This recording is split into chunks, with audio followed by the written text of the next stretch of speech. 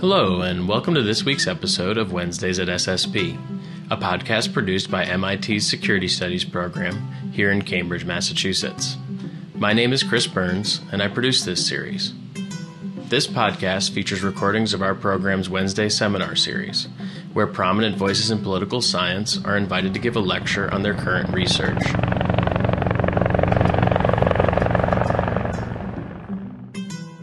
Today's featured guest is the Honorable Kevin Rudd. Mr. Rudd is the former Prime Minister of Australia and the current CEO of the Asia Society, based in New York City. Mr. Rudd joins us this week for a special seminar on his new book, The Dangers of a Catastrophic Conflict Between the U.S. and Xi Jinping's China. Rudd graduated from the Australian National University with honors in Chinese studies and is fluent in Mandarin. He also studied at the National Taiwan Normal University in Taipei.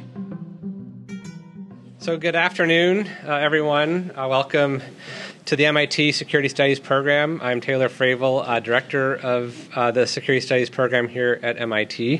And it's my really great honor, privilege, and pleasure to welcome Kevin Rudd, who's going to speak to us about his new book, The Avoidable War. So I will flog it for you immediately. It's really terrific. As many of you surely know, Kevin is President and CEO of the Asia Society and has been President of the Asia Society Policy Institute since January of 2015. He previously served as Australia's 26th Prime Minister from 2007 to 2010, as Foreign Minister from 2010 to 2012, before returning to serving as Prime Minister in 2013.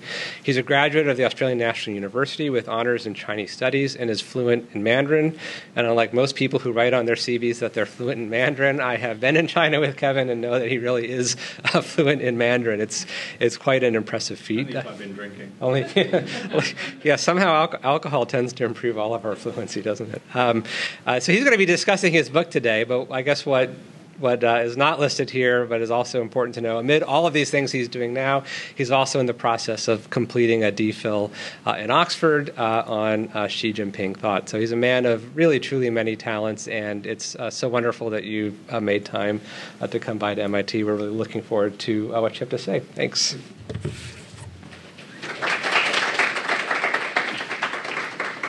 Well, thank you very much, Taylor. It's great to be back here at MIT. I've come to know, love and respect Taylor's work on the Chinese military, which is right out there at the leadership of the field globally. So it's great to be with a colleague who dedicates himself to the serious study of these things. And to be back at MIT, I've been here many times over the years now, and it's a great institution. I've been with the other place, we dare not mention its name, the Poor Cousins down the road. Starts with H, ends with D, both yesterday and this morning. And the other place, which we can mention, Tufts and Fletcher, where I was yesterday morning, and back to New York, where I live, work, and have my being. Nick Greiner, who's the Australian Consul General, to not just the state of New York, but also to the American Northeast. Good to see you here, Nick. I'm going to just spend 10 minutes talking to myself in echo? No. 10 minutes talking to myself about talking about, number one, why write a book like this, and number two, what's its core argument, and then let's open it up for a conversation, if that's useful. The reason for putting the book together, entitled The Avoidable War, it's not just a rhetorical response to Graham Allison's book Destined for War, which came out about 5 years ago or so. Graham and I are both friends and colleagues. It is because the current state of the US-China relationship is becoming more and more fragile, more and more frayed, and more like if we had electricity wiring in this room and all the insulation had been ripped off it, and you had a lot of exposed wires running across the floor at the moment. That's kind of what it's like at the moment. The normal layering of politics and diplomacy and the accumulated, shall we say, protective devices of accumulated engagement have been bit by bit ripped away. It's a very raw relationship at the moment. And as someone who first went to China to work about 35 years ago myself, I've never seen it quite like this. Certainly including Tiananmen, and I was in the square in the lead up to Tiananmen, so I know what that was like, and the sanctions regime which came after it, and the various other implosions that have occurred, great and small, in the US-China relationship since then. But we are in a very challenged time, as the natural support bases for this relationship have been stripped away. And the second point I'd make is because I, like most of you in this room, read history, however poorly, you don't have to be a Rhodes Scholar to work out that there are resonances from the past about what happens when you have very raw relationships between great powers. Incidents happen and they're predispositioned to escalate, and then you end up with crisis, conflict and war. As Graham Allison drummed into my head years ago when I had a year at Harvard after I came second in the Australian elections, and Harvard extended political asylum to me. He always said this, and it stuck in my mind: you can never overstudy the First World War, because it was the ultimate avoidable war.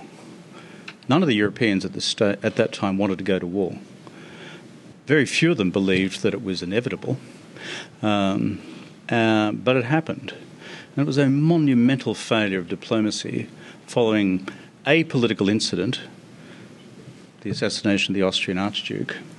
No contemporaries, by the way, if you read the contemporary accounts, knew who he was outside of the Austro-Hungarian Empire. To then create this extraordinary connective tissue across 6 great empires, which led to a general conflagration which sucked in at least a third of humanity. And then the world was changed. Chris Clark, if you've read his historical treatment of the war, an Australian compatriot who is Professor of History at Cambridge, England, not Cambridge, Massachusetts. His book of 2014-15 entitled The Sleepwalkers, which documents how the great powers of Europe sleptwalked into that war. It was a monumental failure of diplomacy. So that's the second reason why I've decided to put pen to paper. Third thing I'd like to remark on briefly is, so what's my argument? I think the reality of the US-China relationship today is that it is now into full-blown strategic competition in every level of the relationship, from the military through to ideology. And whether Beijing or Washington describe it in those terms, that is the actual reality that I observe occurring on the ground.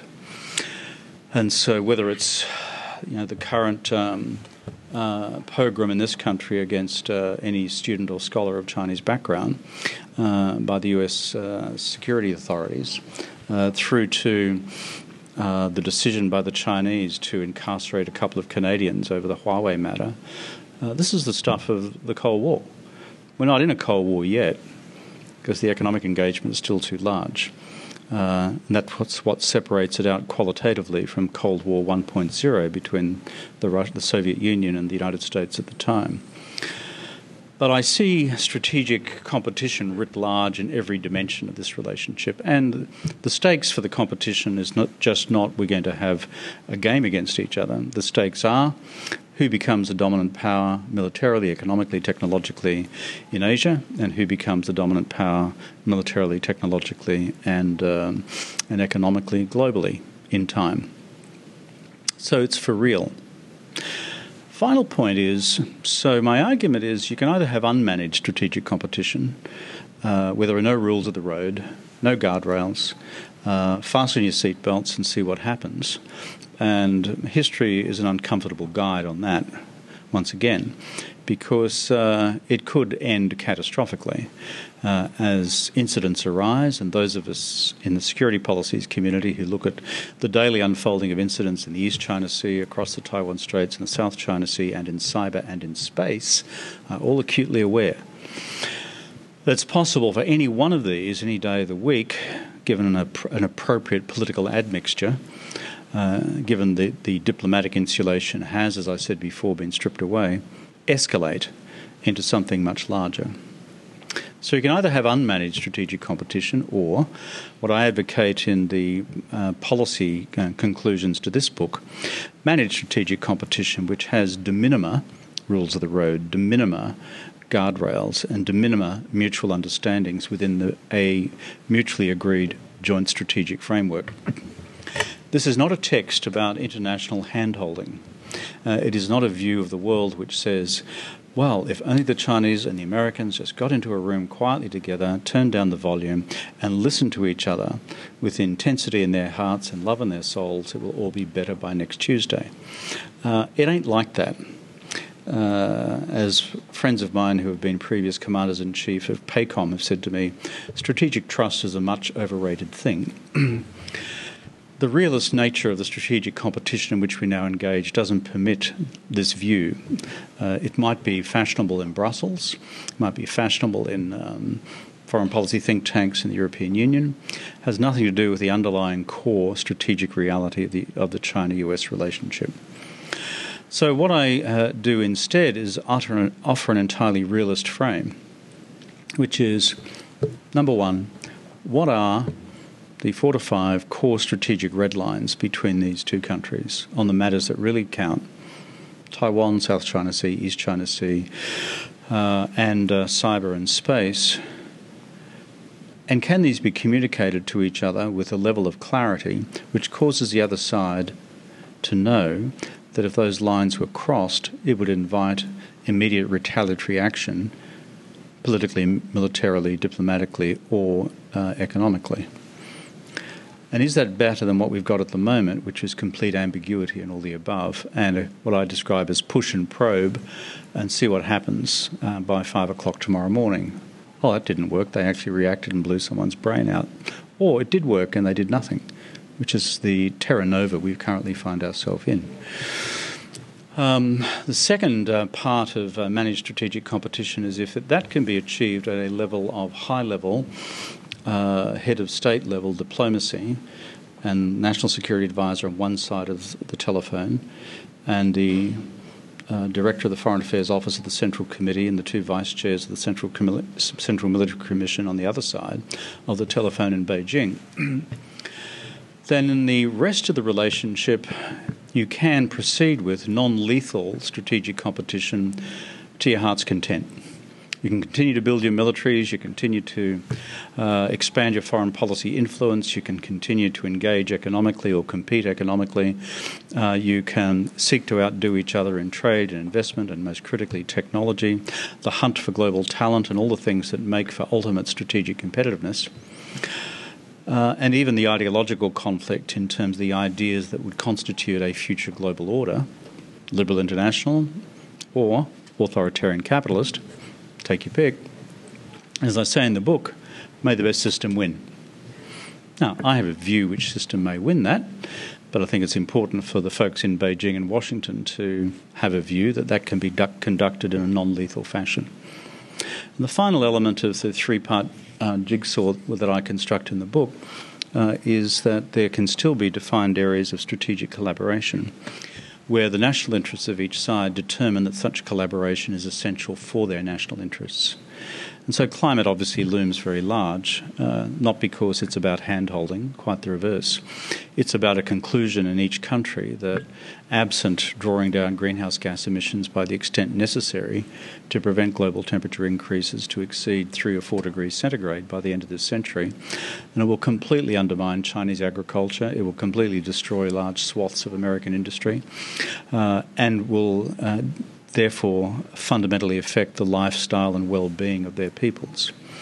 But other areas like the next pandemic, surely we could do better than the last one in terms of global collaboration, but also areas like continued global financial stability, rarely in the headlines, absent a crisis, and then it never gets out of the headlines. And you need the Americans and the Chinese at least around the same table on that one, as I learned experientially during the global financial crisis when we formed the G20 at summit level to deal with it. That's the argument. I'm happy to have a conversation about it. Thank you very much.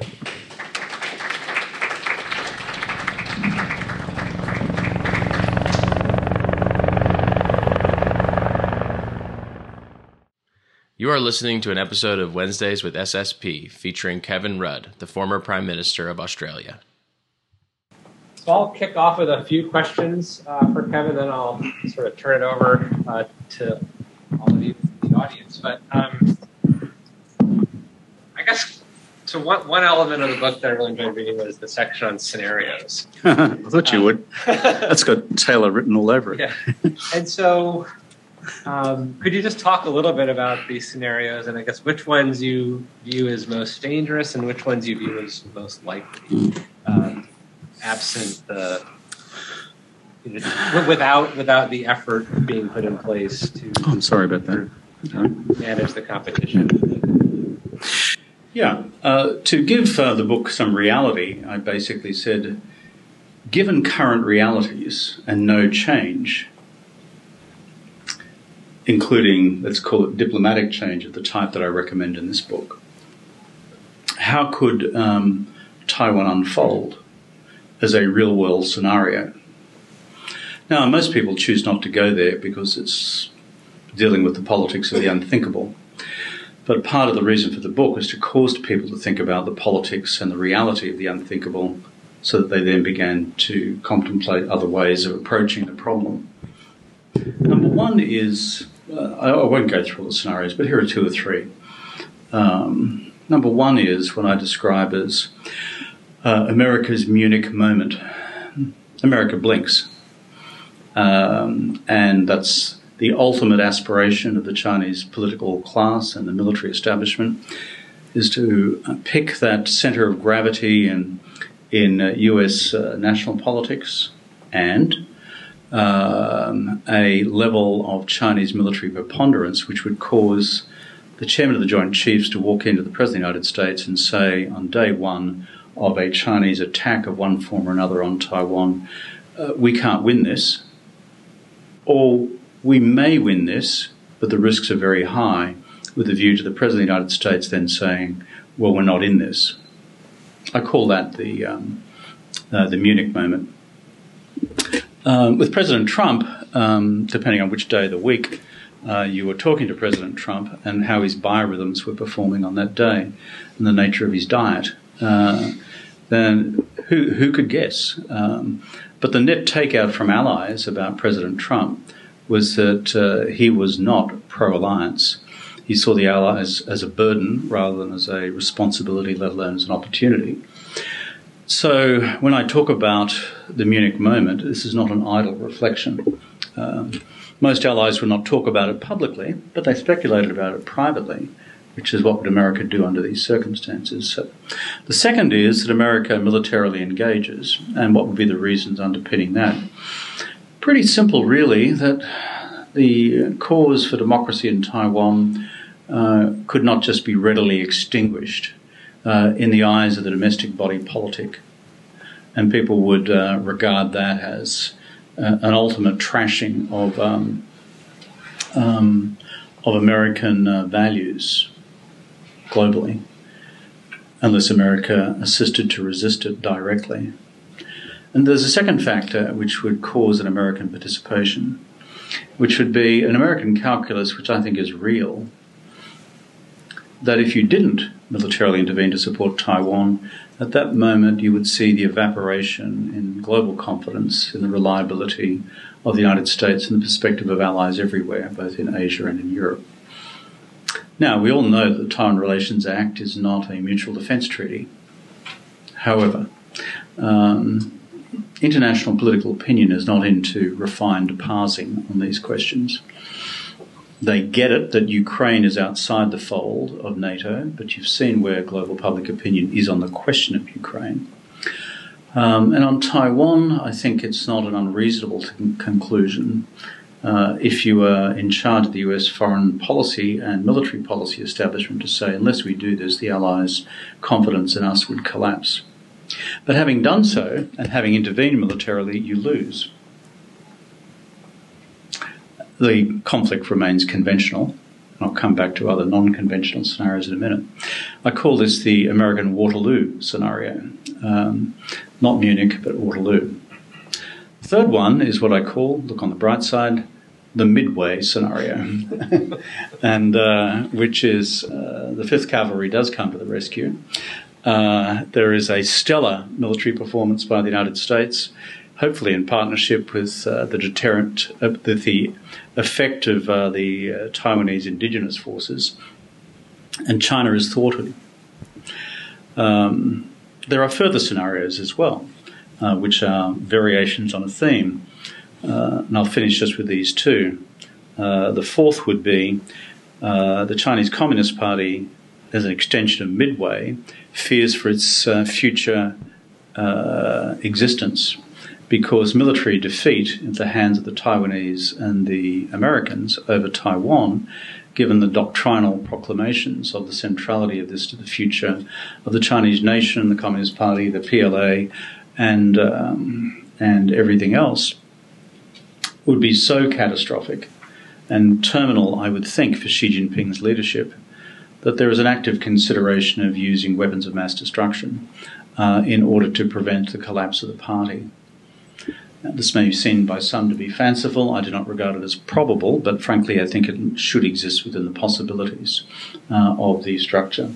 As I discussed with Taylor over lunch, I'm sitting there in the bunker of Zhongnanhai, and despite all the best protestations from the Chinese Navy and Air Force, it's gone really badly in the Taiwan Straits that day. And then when you look at the options, they're not likely to consider my global responsibilities as a nuclear weapon state as necessarily their first priority in how they respond to the existential political reality they would then face. Political dictators tend not to be like that. Doesn't mean that they would push a button or threaten to push a button, but they may engage in something which would suggest as a further deterrent effect that they may. And that actually enters us into a different set of realities again. The final scenario I'll touch on, and the one I prefer most, is deterrence works. And that in the course of the 2020s, two things happen. The United States, through Indo-Pacific Command, continues and expands the program that it really began several years ago to rectify the massive imbalances across the Taiwan Straits which have evolved, both in the quality of military deployments and the nature of the weapon systems, together with its quantum. And that the Taiwans, looking at Ukraine, but even before that, say there is a huge value to be had by a massive investment in asymmetric warfare, so that any successful landing on the island would be met with such ferocious and sustained hostility from 70% of the Taiwanese people who say they oppose any form of political union with China under any circumstances, and about that number saying that they would do what the good people of Ukraine have just done. The combined effect of those two sets of actions in the decade ahead lead to effective deterrence. So I'm putting my money behind that one. The whole purpose of this is to preserve the peace on the way through to that endpoint. That's how the two propositions relate. Great, thanks, Evan. The scenarios really are very well worth reading. I commend them all to you. I had another question about how to implement your proposal. I mean, it makes eminent sense. And I guess I see two potential obstacles, both of which I think would draw on, I want to ask you about drawing on your expertise in politics itself, right? So one would be the way in which U.S.-China relations are increasingly, we'll call it, becoming ideologized, right? Where it's just permeating everything, but also portraying the relationship in very stark terms such that it could be hard to come up with mutually agreeable red lines. And the second element here is just simply the domestic politics of coming to this kind of arrangement. I mean, I know you're a keen student of China and of Xi Jinping thought more recently. You spent almost most of the last decade in and out of the United States, but watching our politics sort of up close and personal. What will be required of leaders sort of in both countries to manage the constituencies that now find themselves well served by having a more adversarial sort of relationship with the other country, and how would we think about, or how would you sort of suggest this agreement or these ideas be implemented? There are 2 points I'd answer that with. One is the lessons of the First Cold War, and the second is how effectively to navigate domestic politics around the reality of catastrophic war. On the first point, which is the lessons of the Cold War, we had a near-death experience in 1962 at Cuba. A very interesting thing happened in the decade after Cuba. That both the Soviets and the Americans figured out that coming close to blowing each other's brains out was not a good thing. And so what happened in that ensuing decade, in broad summary, was deterrence, détente, diplomacy, and partial nuclear disarmament. And more importantly, for the purposes of this conversation, some agreed rules of the road, so that, as we know, for those of us who looked at near-nuclear incidents between late 60s and the late 80s, when the Soviet Union finally imploded, that by and large, that what I describe as de minimis rules of the road prevailed. So this ain't Cold War 2.0 for a whole bunch of reasons, bilateral economic engagement being one of them, and the dimensions of it between the world's largest and second largest economies as opposed to the Soviet Union, which was then not. But I think there are some threads to be drawn from that experience from the most unlikely of circumstances. So the circumstances now with China and the United States are not as dramatic as they were in 1962, and this is not Cold War 2.0 yet. Second point is the one advantage, I think, of Ukraine as a war is it's caused the peoples of the world to conclude once again that war is not fanciful, that it's actually a real-world possibility, and to be reacquainted that war is not a computer game. It's not a bunch of smash them down, knock them out, funny figures on a screen. It's flesh and blood and the loss thereof. So the way to begin to reconstitute and then navigate national discussions, both in China and the United States, among leadership elites, that the peoples of both countries are not keen on the idea of war. And therefore, there must be a pragmatic mechanism to dramatically conduct the strategic competition I've just referred to without permanently existing on the edge of that possibility. Now, in Beijing, ironically, that may be easier to do than in Washington. Beijing has its own game plan, its own strategic timetable vis-à-vis Taiwan and vis-à-vis the rest. But because it's elite politics as opposed to mass politics, it is, as it were, more manageable. Ultimately, it's an oligarchy which has to be convinced of the argument. Hi, mate, come and take a seat.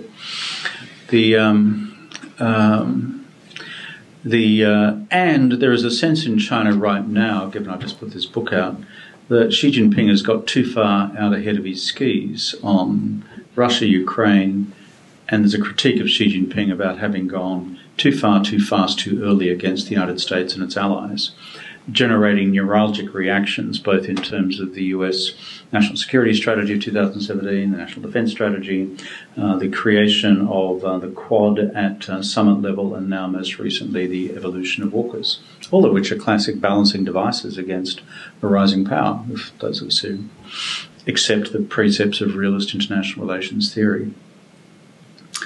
And so there's a critique of Xi domestically, which could make that, in fact, a more amenable set of arguments. The final word about the politics of Beijing is, those of us who deal with their think tank community a fair bit, and I do, despite COVID, they're hunting around for such a, quote, joint strategic framework now to manage this god-awful relationship, because they're not ready in their own system to go to war this decade.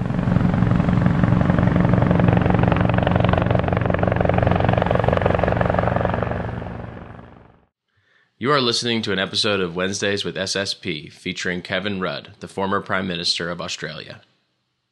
separate question mark as to whether they will be next decade, which is where I think the optimal dangers lie in terms of Taiwan scenarios.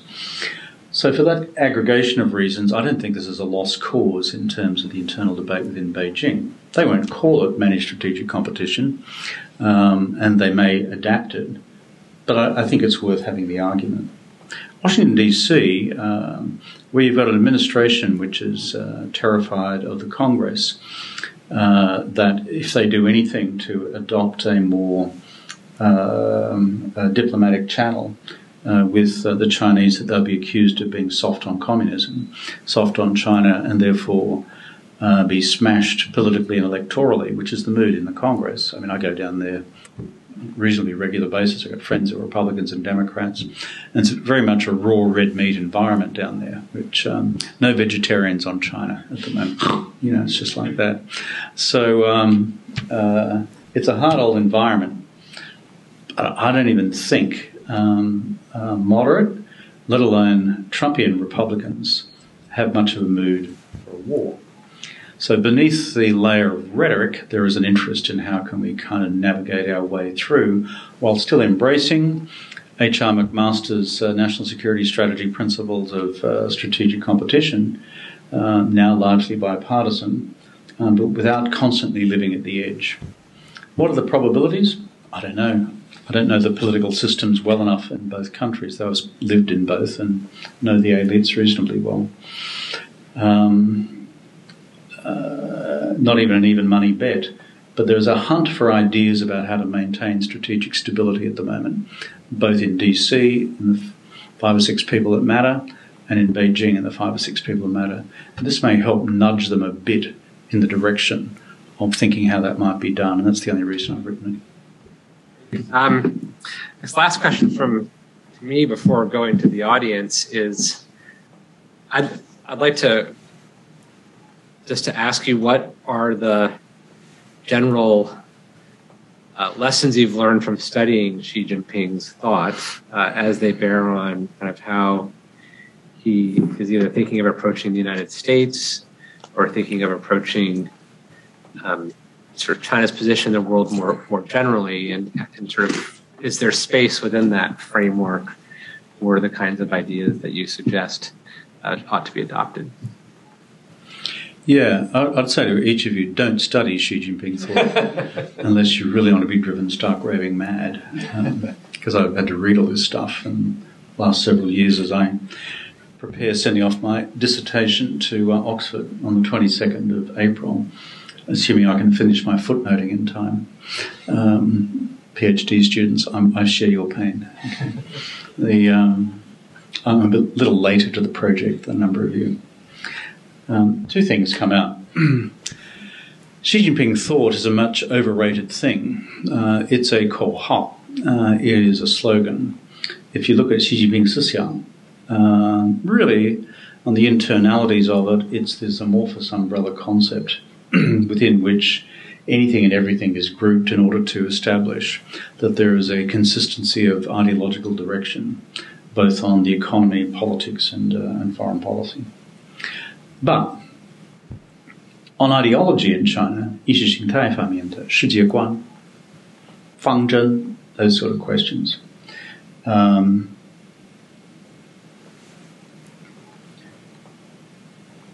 Marxism-Leninism has, in my judgment, a serious framing utility in the way in which Xi Jinping and those around him view reality. And it's not just dialectical materialism and historical materialism and the classic tools of Marxist analysis, though they are there. And what is never rendered publicly to any of us is the application of those analytical tools to their analysis of the 最大的主要矛盾，那就是美国, the huge external contradiction, which is the United States facing the future continuity of the Chinese Revolution. It's not just that as a methodology, it's the conclusions they reach. My best summary of the Xi Jinping worldview, in all of its crudity, that is my summary, not his ideology, is got 3 points to it. His ideology is as follows. I, by making the party more Leninist, will take the centre of gravity of Chinese politics more to the left, because that is necessary to control the party and to control the party in the economy and in the country. The second, not Leninism but Marxism, I will take the centre of gravity, the Chinese economy, further to the left, because if I don't, inequality of the order of magnitude we see it in China will undermine the legitimacy of the Communist Party altogether. And there's another reason for taking the economy further to the Marxist left. If I don't, the private sector will become too dominant in China, and the likes of Jack Ma and Alibaba and Pony Ma and all the other megastars of the Chinese private sector become too powerful, semi-independent agents within the Chinese state. And I, as a dialectical materialist, I'm not about to allow the social superstructure to get that much out of control, given the changes which have occurred in the economic base of China. And I will now have to attend to the relations of production, class, rather than just the factors of production, which is what Deng Xiaoping focused on for 35 years. So I'm moving the economy to the left. The third element of Xi Jinping's worldview, if you look at it carefully, is taking Chinese nationalism to the right, simultaneously with the two moves to the left, as part of, but not the only driver of, moving Chinese foreign policy and security policy in a more interventionist and assertive, and some would argue aggressive direction.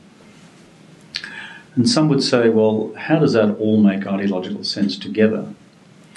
Well, the term I use in the yet-to-be-submitted dissertation, still not with its footnotes done, that's the weekend's joyful task. And God, I hate footnotes. I could never have been an academic. I just, having done this piece of writing, I could just never. There's not a single footnote in this book, and that's the way I like it. It's all my prejudices written down without proof. Your DPhil is payback for the lack of footnotes in this Thank you, book. Taylor. I appreciate that. That's what Ian Johnson said to me this morning, by the way, from Harvard.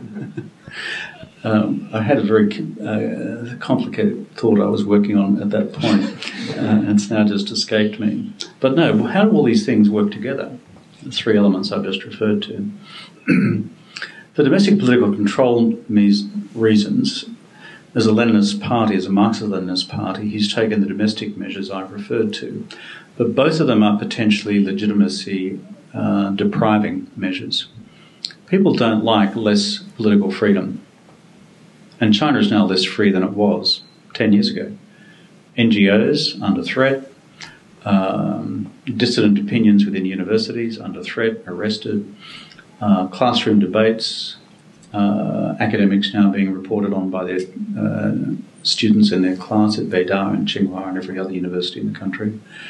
One view from the top, 核心领导, the core leader. People don't like that, but he's doing it for Leninist control reasons. Nor do they like the idea that the consequences of an economy more attentive to Marxist principles on 共同富裕, wealth redistribution, and keeping the private sector under control. They don't like the idea that China will not grow as fast and for there to be less wealth. And the Chinese economy has been slowing for the last 3 or 4 years. And part of it has been what I would describe as self-induced by economic policy decisions of a discretionary nature, that is, taking it to the left. You therefore need nationalism on the right to provide the legitimacy ballast, which the other two things are depriving you of. That's part of the argument both of the non-footnoted dissertation, but buried in the pages of this thing as well. So for all those reasons, we end up in a set of circumstances where China's, the ideology, to use the term of your question before, makes it more problematic to deal with as China. But if the economy really starts to tank, then I think we enter into a whole new world of political possibilities as the system seeks to navigate I won't say it's survival, but ceases to navigate a new set of more stressful circumstances, in which case a formula such as this helps buy stability for the period ahead, if all that makes sense. Great, thank you. I actually do look forward to reading your thesis. Footnotes and all. Actually, I especially look forward to reading the footnotes. Oh my God. That really worries me. Just to really enliven your weekend. It'll be a letter to that's how academics read. They open the book. And Times Literary Supplement, letter from Taylor Fravel. Kevin Rudd's page 462 of his destination, footnote 26, said the following error. Wonderful. So the floor is open. Let's see. I'm going to start with Suzanne Berner, but the rest of you keep your hands up. Suzanne, please ask your question. I've just finished reading your book, which really I learned so much from it. It's really a remarkable. Thank you. It's a remarkable book. But in the book, the role of Xi Jinping is far larger than in what you've presented to us today. And there's a kind of tension, I think, between the realist case that you've laid out here today and Xi Jinping that became clear to me, I guess, because of the Ukraine war. And that is that when we look at a leader like Putin and we ask what kind of rationale is involved in a leader who listens to no opposition, who isolates himself from competing alternative views, many of the things that seem to lie at the heart of Putin's misjudgments about how the war would go seem to be equally true of Xi Jinping. Have you not portrayed this figure in the book, and perhaps in your way of thinking of this, as someone with more rationality, more ability to see the way the world is going than perhaps is the case of somebody who has so relentlessly actually eliminated every opposing alternative view in his environment? I suppose my argument in response is that leadership psychology, having been a leader myself, is a troublesome business to write empirically about. And I had thought about it, but it's hard to write. And I've spent a reasonable amount of time with Xi Jinping over the years. It's not that I'm frightened about writing about these questions, but his actual approach to the business of national strategy is something I can speculate about rather than know. What I can present, and what I've sought to present, for example, in the 10 concentric circles of Xi Jinping's worldview and prioritisation of his interests, is what I've observed empirically from both his declaratory statements but also his operational behaviour over the last 10 years. So that's why I've done what I've done. And if your concern is that I presented, therefore, the perfect rational actor acting in a predictable way within a framework of strategic realism or international relations theory realism, then that's probably a hazard of the presentation. Why I ultimately qualify my acceptance of realist principles and why I'm no fan of Mearsheimer, for example, God bless his soul, John, is that ultimately John denies political agency. And I don't. I mean, I've been in too many rooms over the years where leaders make decisions which were not necessarily in what you describe as rational self-interest, either of themselves or the state. There's a whole bunch of other admixtures involved. And dare I say it in a group such as this, but when Taylor reads the dissertation, you'll see a partial embrace of realism, but a partial embrace also of constructivist approaches within foreign policy analysis to understand how a leader exercises discretionary decisions driven by a whole series of additional domestic imperatives. So what I've tried to do is present the world as they are marching to, and his set of priorities, partly to turn a light bulb on in the minds of a number of people trying to make sense of what China is doing, rather than to conclude that this is the inexorable path of the future from which there is no off-ramp. There are many, and the agency of political leaders provides that. I'm going to do what I don't normally do the folks who come regularly to our seminars know, which is ask another question, ask a follow-up question to the speaker. It's always a worry when Taylor does that. No. So this raises an issue that I think you're just well placed to reflect on, which is right. Obviously, Xi Jinping has centralized a lot of political power, and it's hard to know from the outside how the so-called interagency process sort of is working in China, and sort of what. If Xi Jinping is really being presented with sort of the full array of options or descriptions of how China's policies are working or not working, and so I guess is there a danger, to get to the question, that, I mean, maybe setting aside the psychology, the fact or the way in which he's centralized power and put fear into a lot of people means that he's getting bad advice from those around him, and there are not many voices willing to sort of present ideas that might be at odds with what has been emphasized in people's daily or the things that they're reading. And so, do you get a sense of how through your other interactions, sort of how well sort of this process is working, and how well he might be placed to maybe avoid some of the blunders that Putin has clearly avoided? I think. Look, the Chinese system remains opaque, and so that's the first caveat. Decision-making processes are doubly opaque. But I think there are two external evidence points I have that he's not being presented with the full range of information or options. The first is, why did the United States, through President Biden recently, use summit diplomacy to present Xi Jinping and through him the rest of the system with what was plainly a series of ongoing discussions between the Russian and Chinese military over the supply potentially of Chinese military equipment to the Russians given their problems in Ukraine. My best understanding of that, without quoting any sources, is that the American system formed a conclusion that not all these information points were reaching numero uno, or only reaching him in part, and that this was a deliberate attempt by the administration to flag it to the entire Chinese system, including the leader, because you cannot in the Chinese system avoid the content of a summit conversation.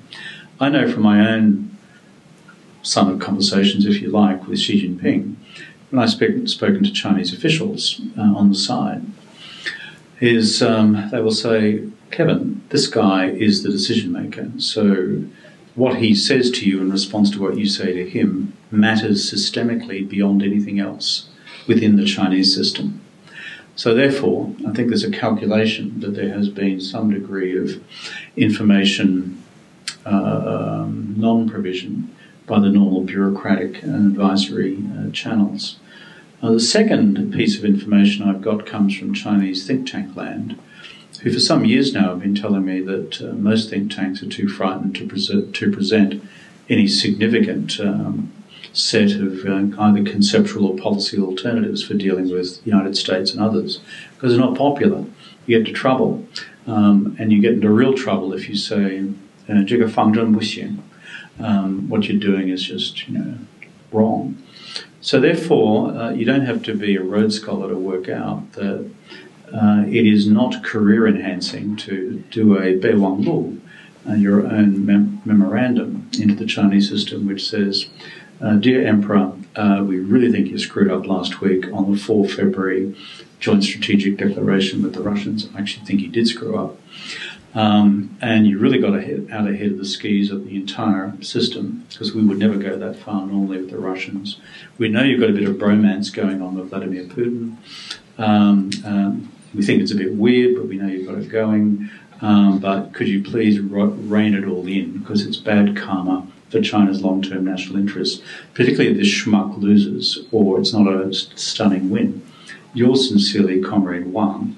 I don't think that's career enhancing. And my friends in think tanks tell me that's very much the reality because of fear in the Chinese system, which brings you to the third explanatory point, which is across the Chinese system there's a bit of a reign of terror. It's not just Fan Fu Bai, anti-corruption.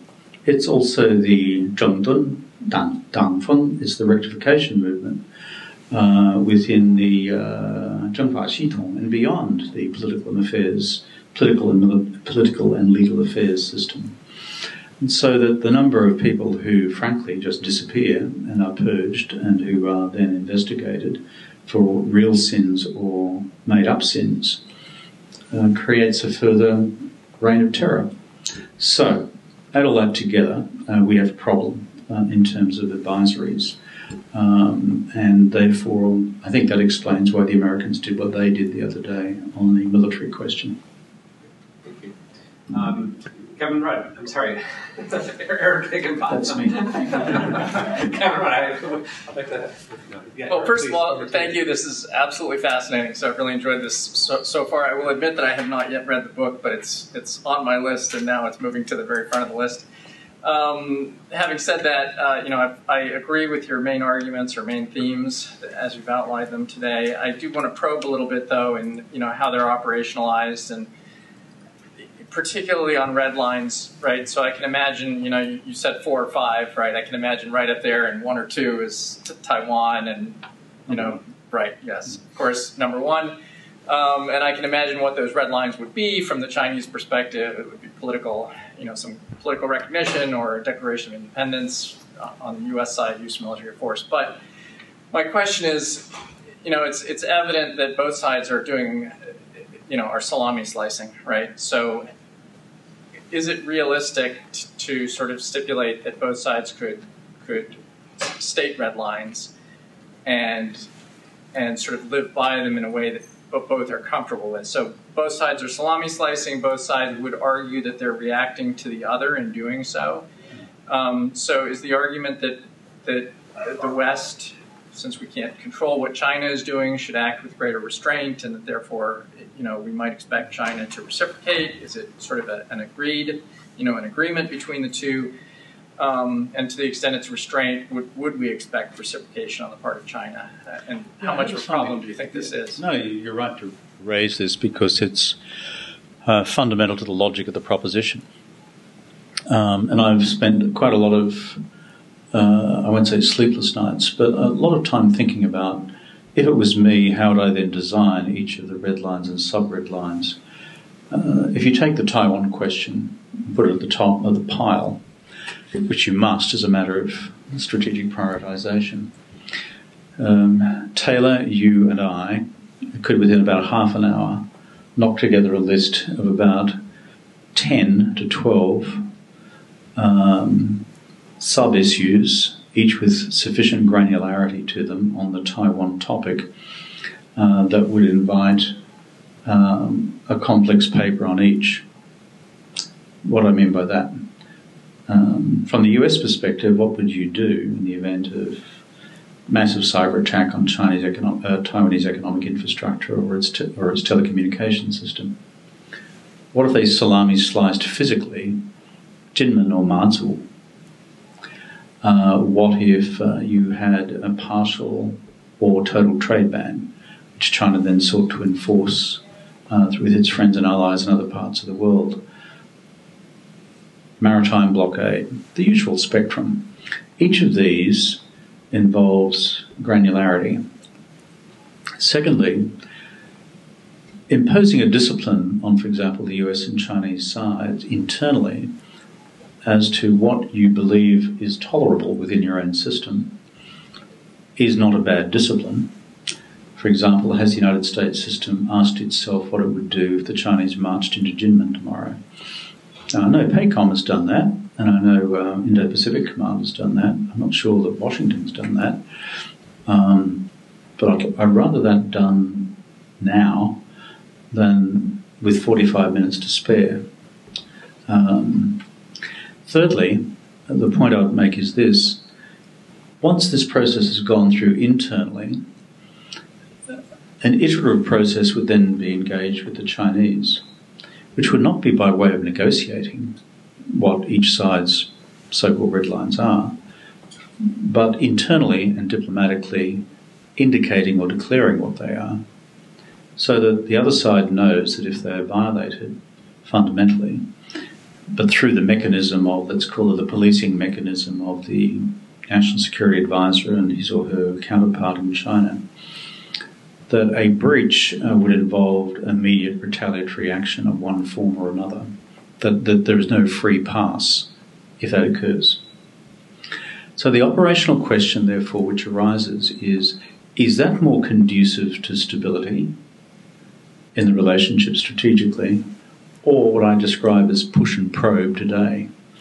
The problem with push and probe, which a lot of guys and girls in the military kind of like, is that it's a bit of a voyage of discovery when you push too far and probe too far, and suddenly you've got a massive reaction and escalation arising from a single incident.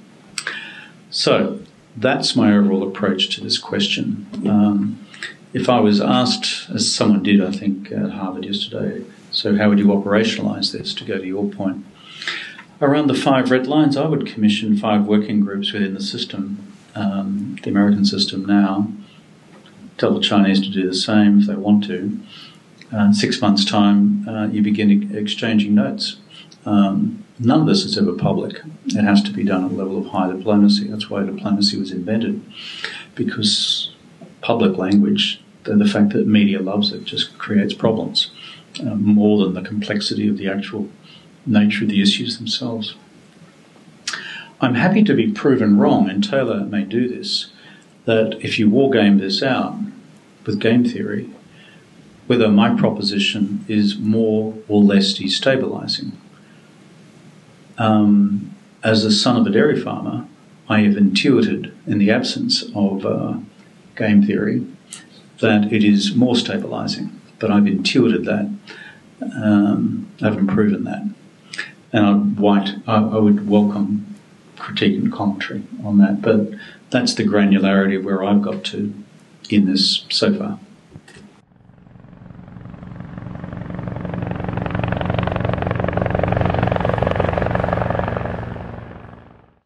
You are listening to an episode of Wednesdays with SSP featuring Kevin Rudd, the former Prime Minister of Australia. Ken, is that a one finger or a two finger? It's a two finger. Two finger, okay. Ken Oy. Sure. My name's Ken Oy, MIT. And it's a two finger because of your invocation of game theory. Robert Jervis passed away. I knew this was dangerous. And his writing on the security dilemma and on deterrence and spiraling, on ways in which actions taken by a country to enhance their security may undercut the security of others and trigger reactions that leave both in a terrible state. I'm thinking about him and listening to you talking about the red lines. His insights and wisdom were to draw attention to that problem. And even the George Kennan, the oddest conversation ever, was sitting around talking about the origins of the Cold War with George Kennan, with Jervis's security dilemma piece as the object of discussion, and Kennan saying, if only we had understood these points better. Then he added that he thought Jervis wrote horribly and game theory was terrible, except that he thought there was wisdom. The question... That's a very Kennan observation. Yes, it is. But is there, specifically in Jervis' thought, insights that we should be taking account of as we sit in the dawn of the second Chinese-American Cold War? The short... Hello? Can I be heard? How's that? Oh, good. I'm back. I feel like I'm singing in vaudeville here. The short answer to your question is yes. I hasten to add that my university work is in song and tongue poetry. Okay, so game theory, even international relations theory, and everything else is way beyond my pay grade. I'm an area studies guy, so which has its advantages and has profound disadvantages. But for those who specialise in this domain, I would invite and encourage them to apply the crude concepts of this book to the next stage. And it may be through an appropriate set of game theory exercises you can establish whether it's stability enhancing or stability reducing.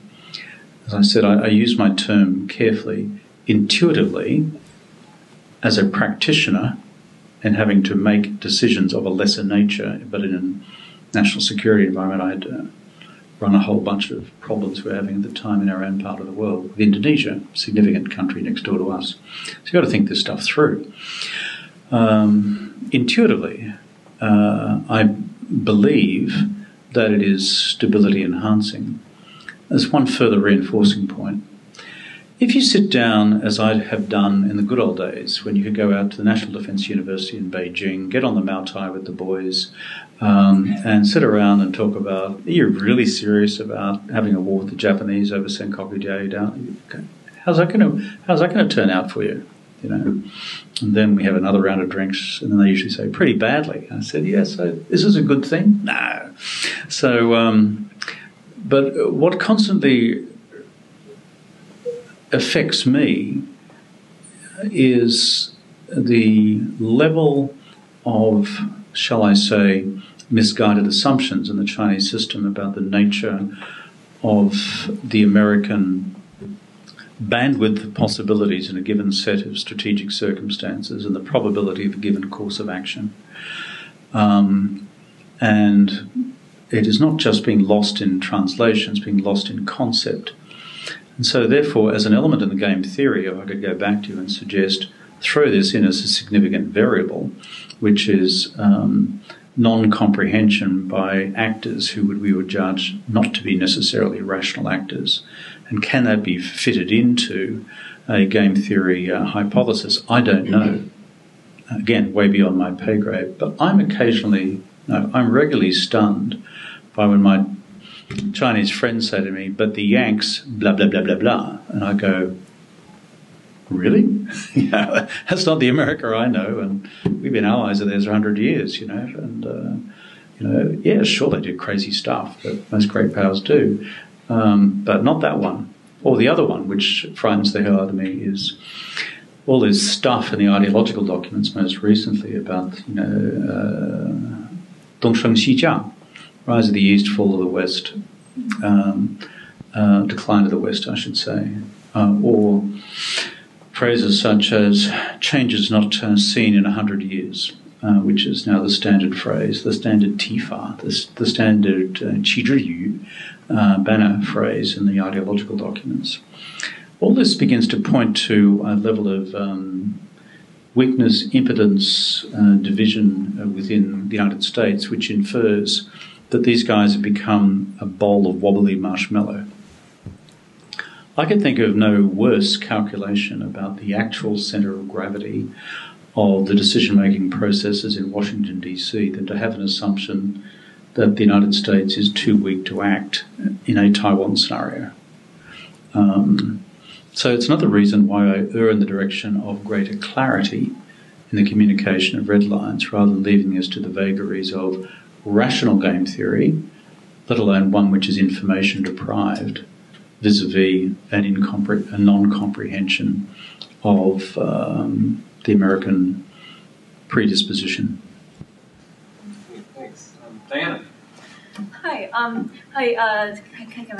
Diana. I'm a second-year PhD student in the department, and as a Chinese national, I like to look on the bright side. So you mentioned several times in your talk that the situation is quite different from a natural Cold War, and because for one, economic entanglement plays a role. So I wonder, given the tense situations you have framed from the onset, what are the policy areas remains besides economic that we might expect to bring back, not just maintain, but bring back the facade of diplomacy?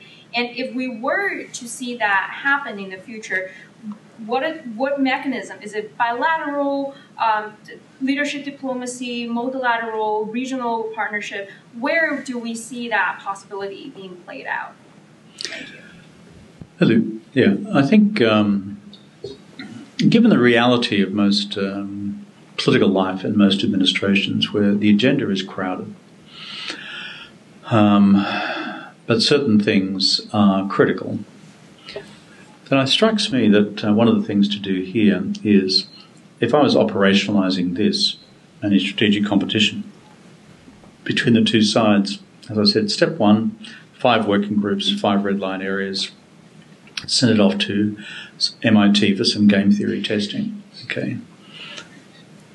Second set of steps would be identify just 2 areas of the 3 that I listed before, in areas of, call it, continued strategic collaboration.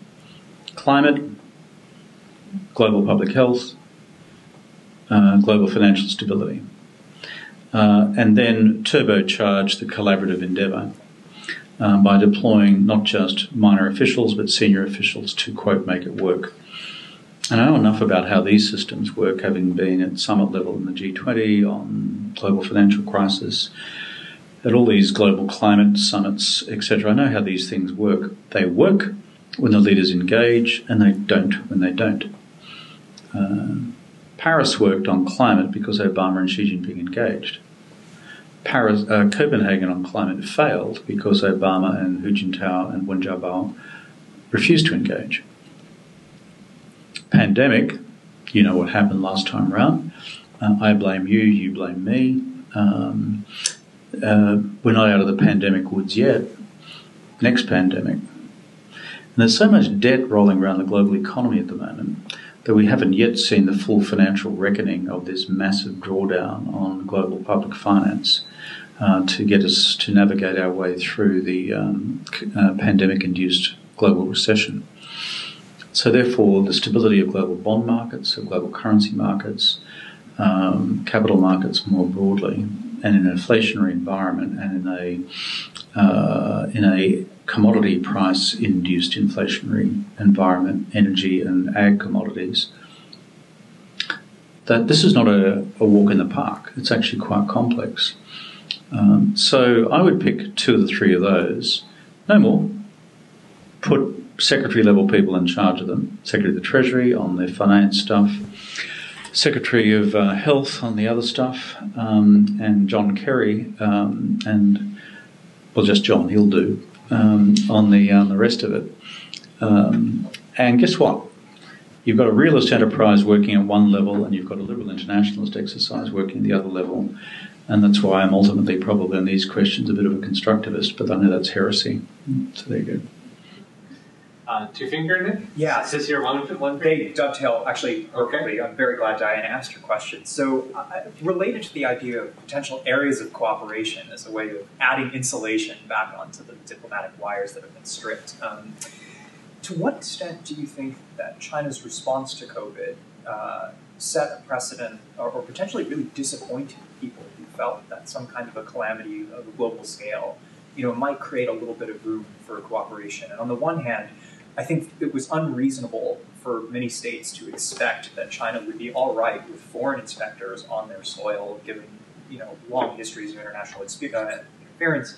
On the other hand, you don't have to be a game theorist or have read Ken's work to know that costly signals are really those that are most effective at sending assurances. And so should we really be worried about the inability for the U.S. and China to reach common ground on this issue, and what precedent do you think the COVID response set for the future?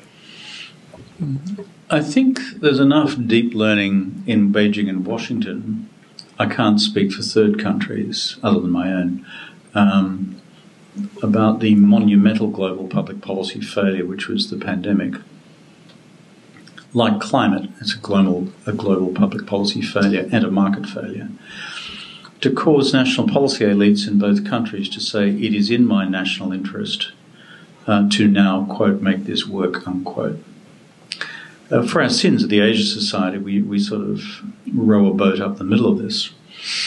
During the craziness of the Trump administration on climate, I chaired a working group between US Democrats and Xie Jinping, the chief Chinese climate negotiator, for 12 months below the radar to keep collaborative relationships intact until such time as there was an election to decide who would be the next government of the United States. And there is enough commonality in the language and the conceptual frameworks of the Xie team and the Kerry team, and these are the folks that we had engaged, not John himself, but all those around him, that all it requires now is for presidents in both countries to give it the unqualified green light, and a lot could be done, mindful of the failures of what were American-induced post-Paris through Trump when they withdrew from the UN, FCCC and everything else. And on pandemic, for our sins, I've also have a global public health program in the Asia Society, which I preside over between China and the United States. Not on pandemics, although we ran 2 seminars between the US Centre for Disease Control and their Chinese counterparts, with great political risk in both countries, just to do what we could as a not-for-profit, as a second track, as a philanthropic. I said to both sides, if anything goes wrong, you just blame me, okay? I've been blamed for most things in my life in Australia, so nothing's new. So, it was all my idea. Don't worry about it, you'll be fine. But we've also got rolling now a very large-scale US-China initiative on advanced cancer treatment research. So the extensive large-scale field trials of US innovated cancer treatment drugs with Chinese patients at scale, so that you can get product to markets in 12 months rather than 7 years, which is the normal trial time in this country. So you've got all the attendant complexities of each of that, IP and bloody, biodata, you can imagine, But we've actually managed to keep it alive.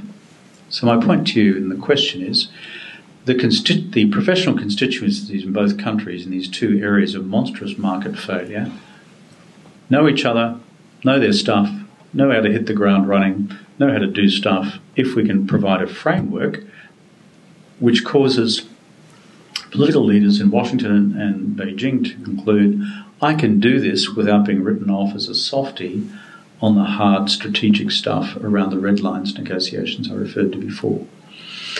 As I say at the very end of this book, what's the advantage of this stuff? You know the Chinese term siwei, which is a way of thinking. Siwei counts for a lot, doesn't it, Taylor? If you look at the Sun Tzu Bingfa, if you look at the military classics, the 7 military classics, these are deeply imbibed into the way in which Chinese political military leaders think about things of 大战略, grand strategy. True? And it's very hard to get people to deviate from their siwei, their way of thinking. Same in the United States, by the way. I hate to say this to my American friends, but you too have your own set ways of thinking. And it's deeply ingrained into your political and strategic culture. We Australians understand it a bit more because we're basically like you, though we think occasionally you get crazy. Like we decided to invade Iraq last time around, that was dumb. But, we still go there with you and we still think it's dumb, but anyway, different story. Each side has its siwei.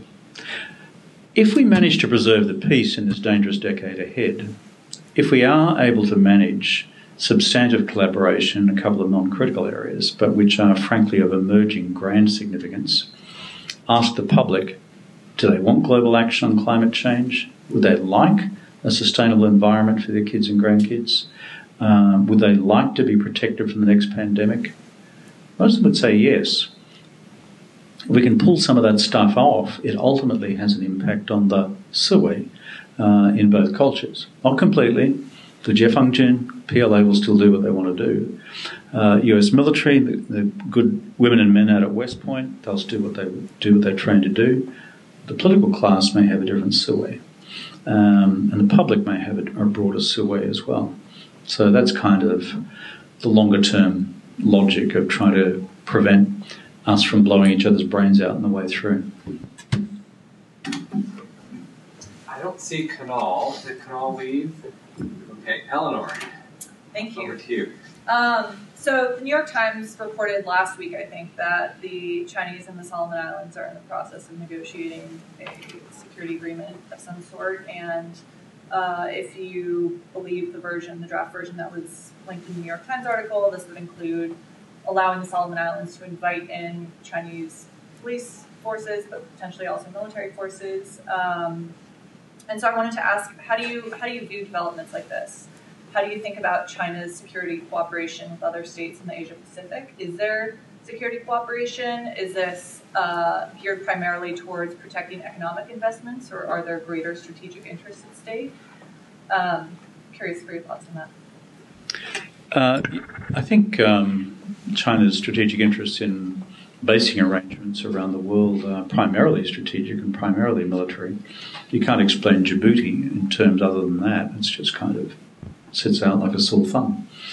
The negotiations underway in East Africa, probably Tanzania, but possibly elsewhere, same sort of thing.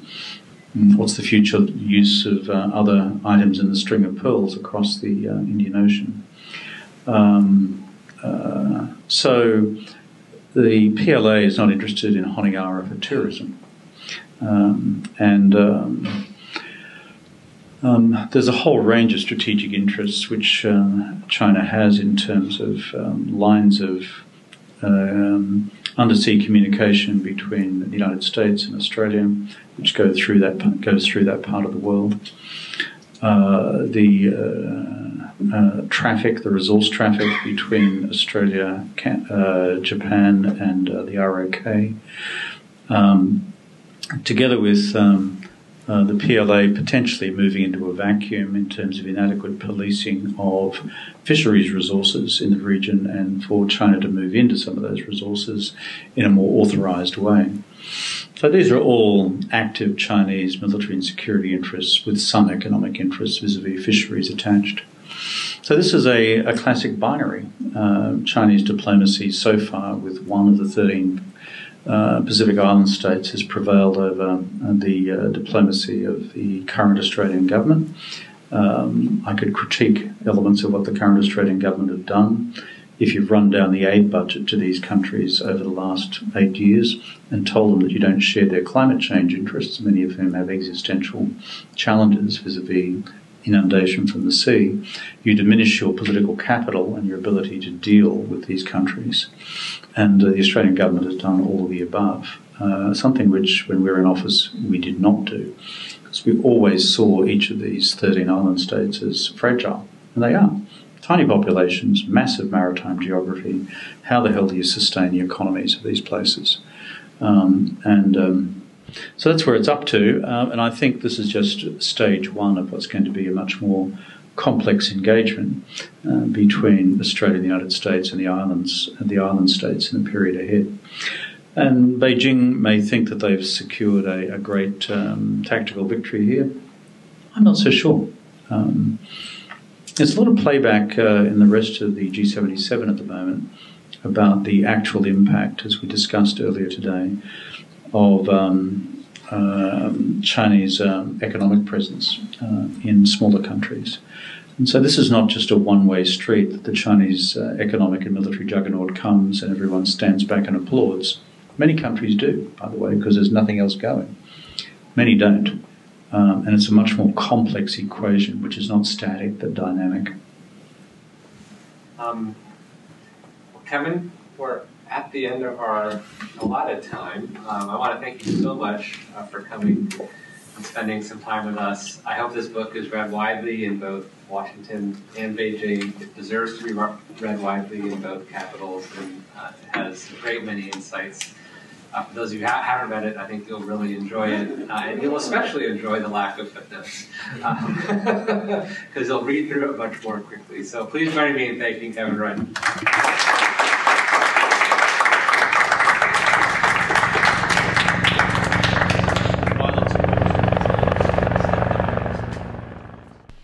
Thank you for listening to this week's episode of Wednesdays at SSP. This is Chris Burns, signing off.